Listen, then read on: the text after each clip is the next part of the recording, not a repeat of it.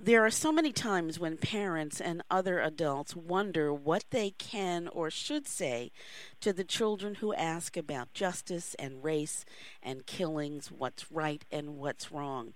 Do you know what to say? Today's guest is here to help us with some of the tough questions. Hello, everyone. I'm Pamela Brewer, and you are listening to Mind Talk.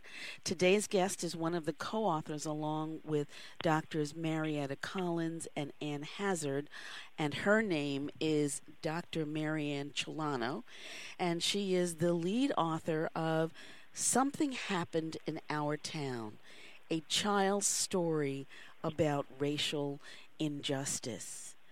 Dr. Celano, welcome to Mind Talk. Thank you for having me. Now, Dr. Celano, you are a child psychologist from Atlanta, and the book is for children 4 to 8. Correct. Some people listening may think, wow, 4 years old? Isn't that kind of early to start talking about such complicated things as racial injustice? And that's a really good question. We believe that kids as young as 4 hear about things like police shootings of unarmed African American individuals. They hear about it on social media, or they hear about it from older brothers and sisters, or on the news, or from their parents. And we think that these kids have questions about what happened, might be concerned about what it means for them or for their friends. And so the book really offers a way for parents and teachers to begin to explain the history and power of racial bias against African Americans in the United States, and how these patterns have contributed to these unfortunate police shootings. And it also teaches children, we hope, to fight racial bias and create better patterns in their interactions with their peers. I have to say, Dr. Celano, that I'm actually holding a copy of the book in my hand. And one of the things that strikes me about it is it's a complicated subject that you are addressing, but it looks like a children's book. It feels like a children's book. It's larger. It's got lots of wonderful pictures, actually. So it's not intimidating at all to children or to parents in the way that the subject matter might be. Right, and I thank you for mentioning the illustrations. The book is illustrated by Jennifer Zivoyne, and we really love her illustrations that just draw you right into the story. It's meant to capture children's attention and to help break down concepts that are really hard to understand for young children, like racial injustice, into specific actions and behaviors that they can relate to, like being excluded from something, like a birthday party.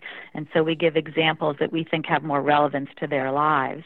And also, after the story, there's a guide for parents, a note to parents and caregivers that provides general guidelines for how to talk to children about racial injustice, some sample dialogues, questions and answers, and definitions. So there are some words specifically for adults at the back of the book. The name of the book, Something Happened in Our Town, a child's story about racial injustice. The name is so fitting to, quite frankly, what's going on in so many of our lives today. Correct, unfortunately. Tell us a little bit about Something Happened in Our Town. What's the basic premise of this story? So it opens with an illustration of sort of a city street, and it starts quite directly. Something happened in our town. The news was on the TV, the radio, and the internet. The grown-ups didn't think the kids knew about it, but the kids in Ms. Garcia's class heard some older kids talking about it, and they had questions. And so it starts that way deliberately to draw you in, because it could be anything. And it is often true that the grown-ups are talking about it and don't think the kids know about it, whatever it is. And then the book follows the story of 2 children, Emma, who's white, and Josh, who is black, as they talk about the incident with their parents and their families. There's an older sibling in each family.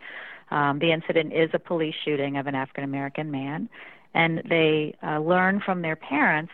They ask their parents the questions that kids have about these things. Why did it happen? Will the police officer go to jail?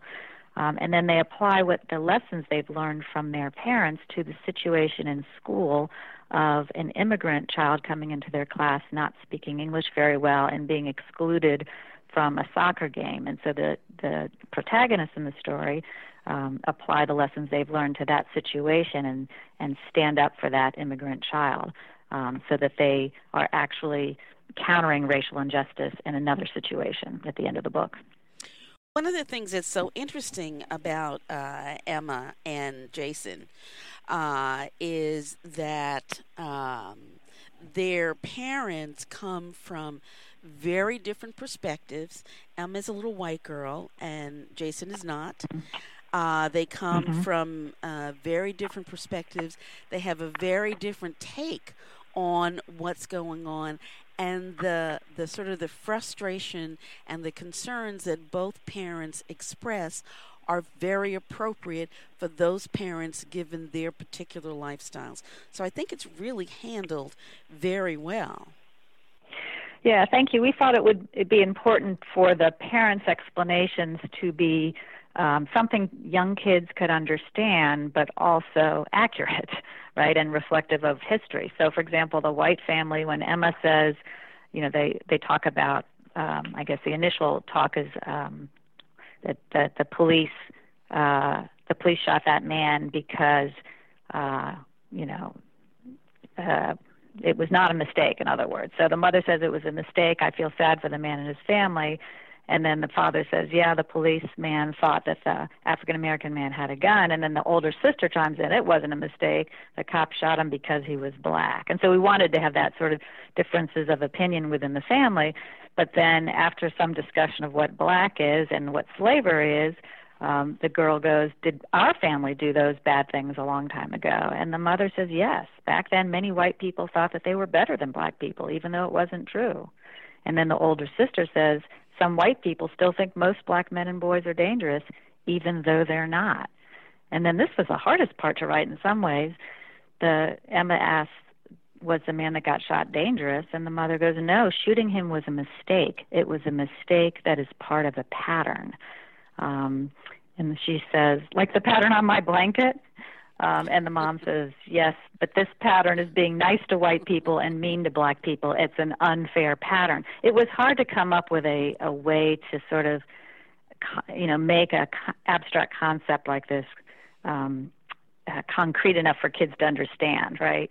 And then the white family goes on to talk about exclusion, and the older sister says, if you excluded kids, you'd be missing out because you never know who's going to be your best friend. And so we sort of get across the message that diversity is not something to be tolerated, it's something to be celebrated, right? And then with the black family, we had the boy saying, do police go to jail? And the mom says, well, what he did was wrong. And the father will say, but he won't go to jail. Cops stick up for each other, says an older brother. And then the boy, Josh, is confused. He goes, why? Some police are black. And, the family says, you're right, and points out relatives that are police officers and friends. And the father says, there are many cops, black and white, make good choices, but we can't always count on them to do what's right. And the older brother says, I could get stopped by the police just because I'm black, even if I don't do anything wrong. And so there's some discussion of that. And then there's a discussion of how, the father says, or the mother rather, we're proud of who we are. Harriet Tubman, Martin Luther King Jr., and Nelson Mandela were strong and brave black leaders. They showed us we can stand up for our rights and set a good examples for others. And they talk about the importance of standing up for others. And then the father gets angry and says, some people haven't learned yet. And Josh says, why are you mad? And the father says, I'm mad that we're still treated poorly, but I can use my anger to make things better. Black people have a lot of power if we work together to make changes. And there's an illustration of a protest in front of the Washington Monument.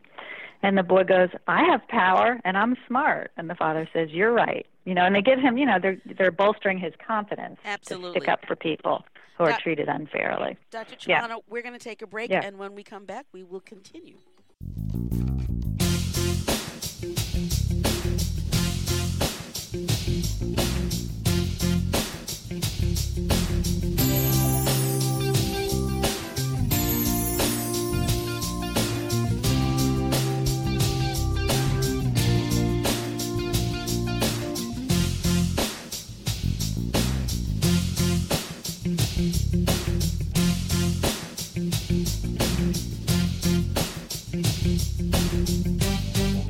Dr.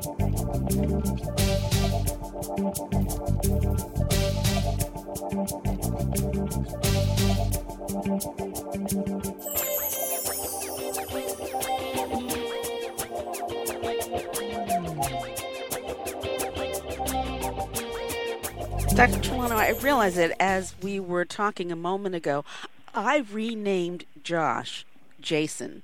So let me correct myself. It is Emma and Josh who are the stars of Something Happened in Our Town, a child's story about racial injustice.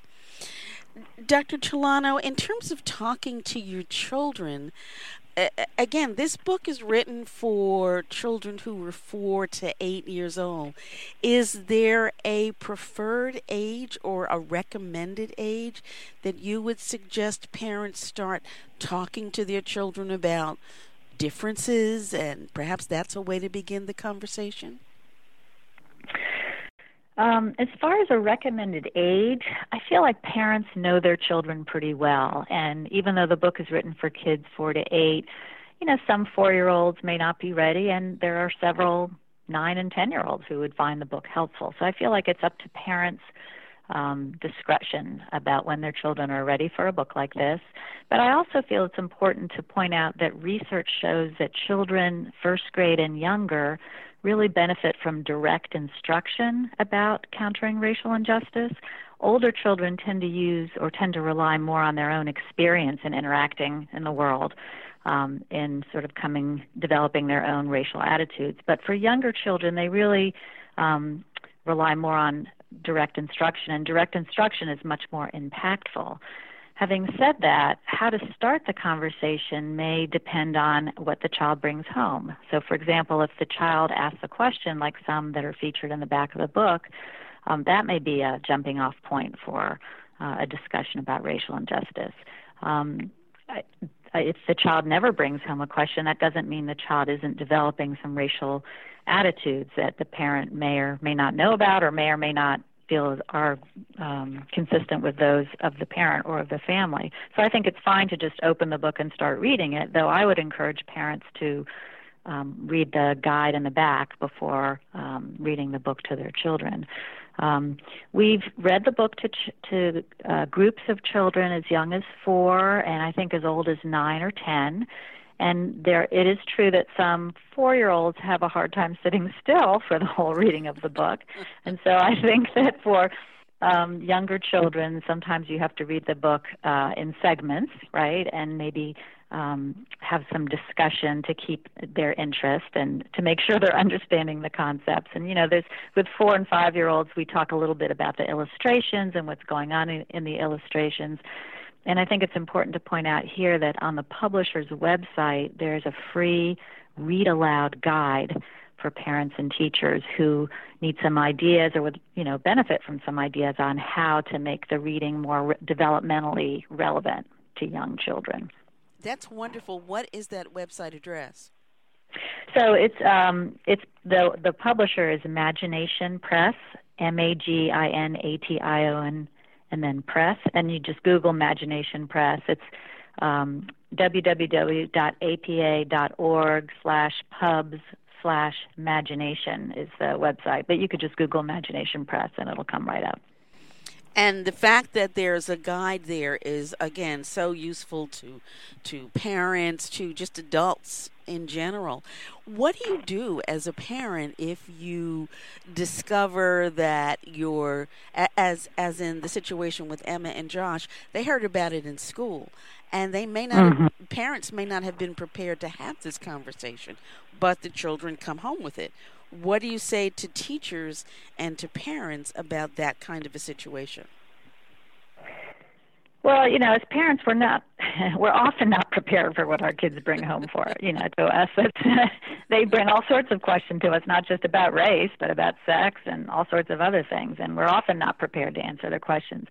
I think it's important whenever kids ask questions to not dismiss their questions, right? Because in doing so, we may inadvertently convey that what they're asking about is a taboo topic or something that makes us uncomfortable. So if a child comes home with a question about this, or says, "What is it? Why did that police shoot that black man, or how come this happened?" It's important for parents to say, "I'm not really sure. I'm going to think about it some, try to find out, and then we'll talk about it later," right? And then the parent should follow up. We don't have to have all the answers all the time for our kids. It's important that we validate their questions, however, and then come back to them when we can. Because, somebody once said parenting is mostly what you do when you're thinking about something else, right? So we're constantly multitasking. Sometimes you have to, get to a different place, do your research, think about it, and then come back to your child with your answer. When your child is talking to you about these complicated issues, one of the recommendations that you make is that you teach your children to be assertive but non-aggressive if they are feeling safe in doing so. And the difference between assertive and non-aggressive can be challenging for adults. How do you explain that to children? That is a really excellent question. Well, part of how we explain it is we model it in our own interactions, right? So I think it's important, if you're a parent trying to teach your child to be assertive, not aggressive, that you model assertiveness. And so you treat others with respect, without a hostile tone, but with a firm tone, if you're asserting yourself. Such as in a non-racially charged situation, like, I don't know, an experience with a cashier who gives you the wrong change or something like that. We had situations modeled in the book where other kids and the protagonists confront peers about teasing, and they say, "Step off," they're assertive, but they're not hostile. And we thought it was important to show examples of how kids can be assertive and stick up for each other and for themselves without bullying other children. But it's a fine line, and it is hard to teach kids. I think really the best way to teach it, in addition to just being very direct and talking about the difference as much as you can in words that the kids can understand. So in addition to direct instruction, I think the best way of teaching it is modeling it for your children. Speaking of modeling, we are certainly living in a world where we are all getting some modeling that may be challenging for some of us. We are exposed to leaders who are behaving in ways that some of us find distasteful, using language, expressing ideals and beliefs that some of us may object to. If we're telling our children that such things are wrong, as you do in Something Happened in Our Town, how do we explain what they're seeing and hearing in the media about real live people and real live behaviors? Well, that is the million-dollar question, isn't it? I mean, this is part of why we wrote this book. I mean, you have to counter the messages that kids see on the media, and sometimes we don't want our children to follow the examples set by political leaders or others that they see on the media or news reports. So, we feel like it's important for parents to say, this is how our family is. We like people based on how they act, not on how they were born or their skin color. Our family doesn't do that. We believe that people should be treated fairly and no one should be excluded. And so I think in some ways the sociocultural context you're describing creates even more pressure, I think, for parents to put forth their moral message, right? And that's part of why we wrote the book. We're going to take a break, and when we come back, we will continue with Dr. Marianne Celano, author of Something Happened in Our Town, a child's story about racial injustice. She's the co-author with Dr. Marietta Collins and Dr. Ann Hazard. We'll be right back.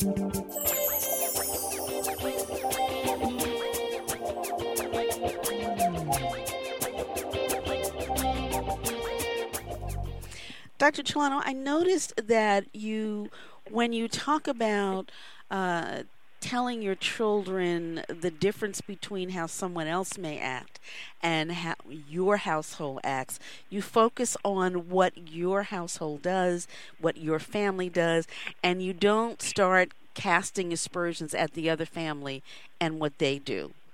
So even in that, Correct. you're modeling a way to think about responding to other people, not calling them names, not saying they're wrong, but just saying this is what we believe, this is what we do. Right, and I use the example of family. Some families may think broader than that, and I might say we, our community, our church, whatever the we is for an individual parent.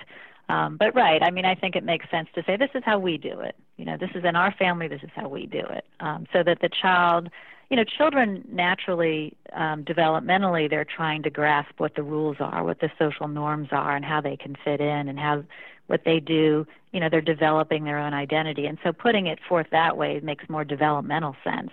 And also, there's what's the point in having children hear their parents criticize other people? That models criticism. So, I feel like this is a more positive, sort of pro-social message.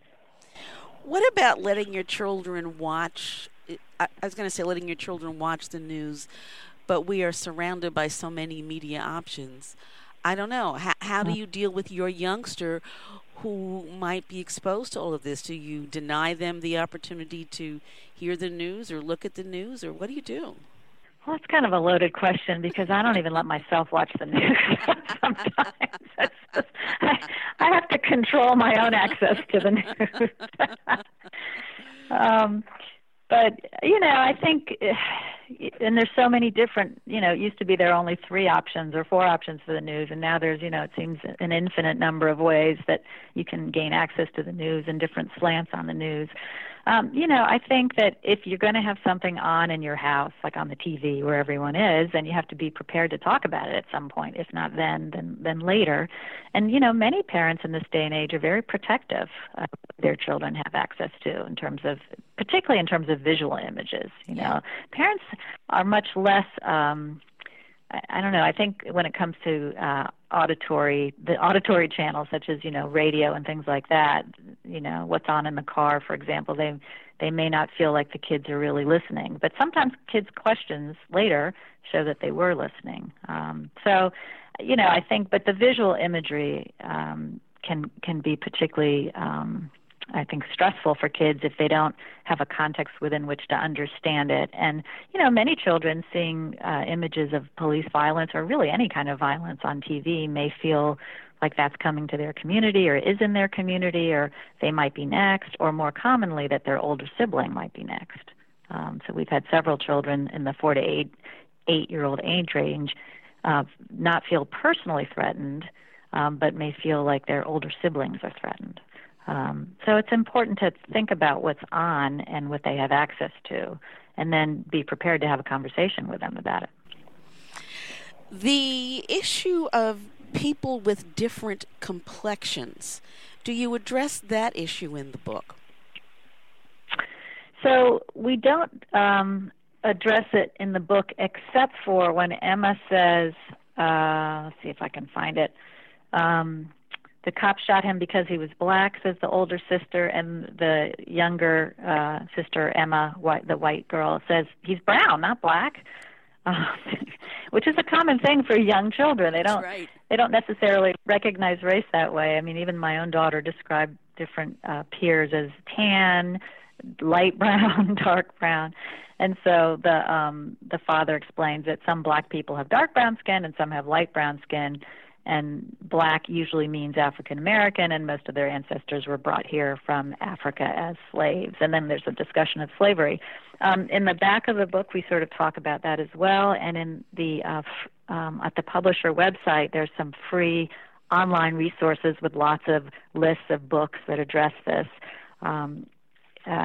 We feel like it's important to sort of understand children's language. Like a lot of kids will say, tan and things like that. But it's also important to, to educate them about how and this is part of sort of race-conscious parenting, right? You can use their terms as well, but you can also educate them and say, yeah, when we say, tan and light brown and dark brown, we usually call that black. In this country, we usually call that black. And the kind of skin you have, Emma, if you're talking to the white girl, which is kind of a beige color or a peachy color, however, we usually call that white. So that it's important for us to educate kids about what the terms are, but also to be accepting of the terms that they spontaneously come up with, like tan. Right. Dr. Celano, I understand that you and your colleagues are to be congratulated for a rather impressive award you received. Yes, we just found out, I think a week ago, that we won the National Parenting Product Award, which is an honor, and we are pleased that this organization has recognized the book. We're hopeful that will... Thank you. We're hopeful that more people will read the book and promote its message of social justice. Thank you so much, Dr. Celano, for joining us today. And I have to thank you and your colleagues for writing such an important book that, there's some folks who are 18 and 20 who might benefit from this. But that's probably another conversation. Dr. Marianne Celano, author with Dr. Marietta Collins and Dr. Ann Hazard of Something Happened in Our Town, a child's story about racial injustice, and you can get more information about the book, more ideas about how to talk to your children by simply doing a Google search of Imagination Press. And Dr. Celano, would you just spell that for us one more time? Sure. Imagination is MAGINATION Press, and it's an imprint of the American Psychological Association. Wonderful. Thank you again so much, Dr. Celano. Thank you. And folks, thank you for joining us on this edition of Mind Talk, which is brought to you as a daily educational public service, and it's not intended to replace any work that you might choose to do with a mental, medical health, or other professional. You can always listen to Mind Talk on demand by going to MyNDTALK.org. If you'd like to be in touch with me directly, just send an email to Pamela, Pamela, at MyNDTALK.org. That's MyNDTALK.org. And remember always, if it's unacceptable, it's unacceptable. You take care.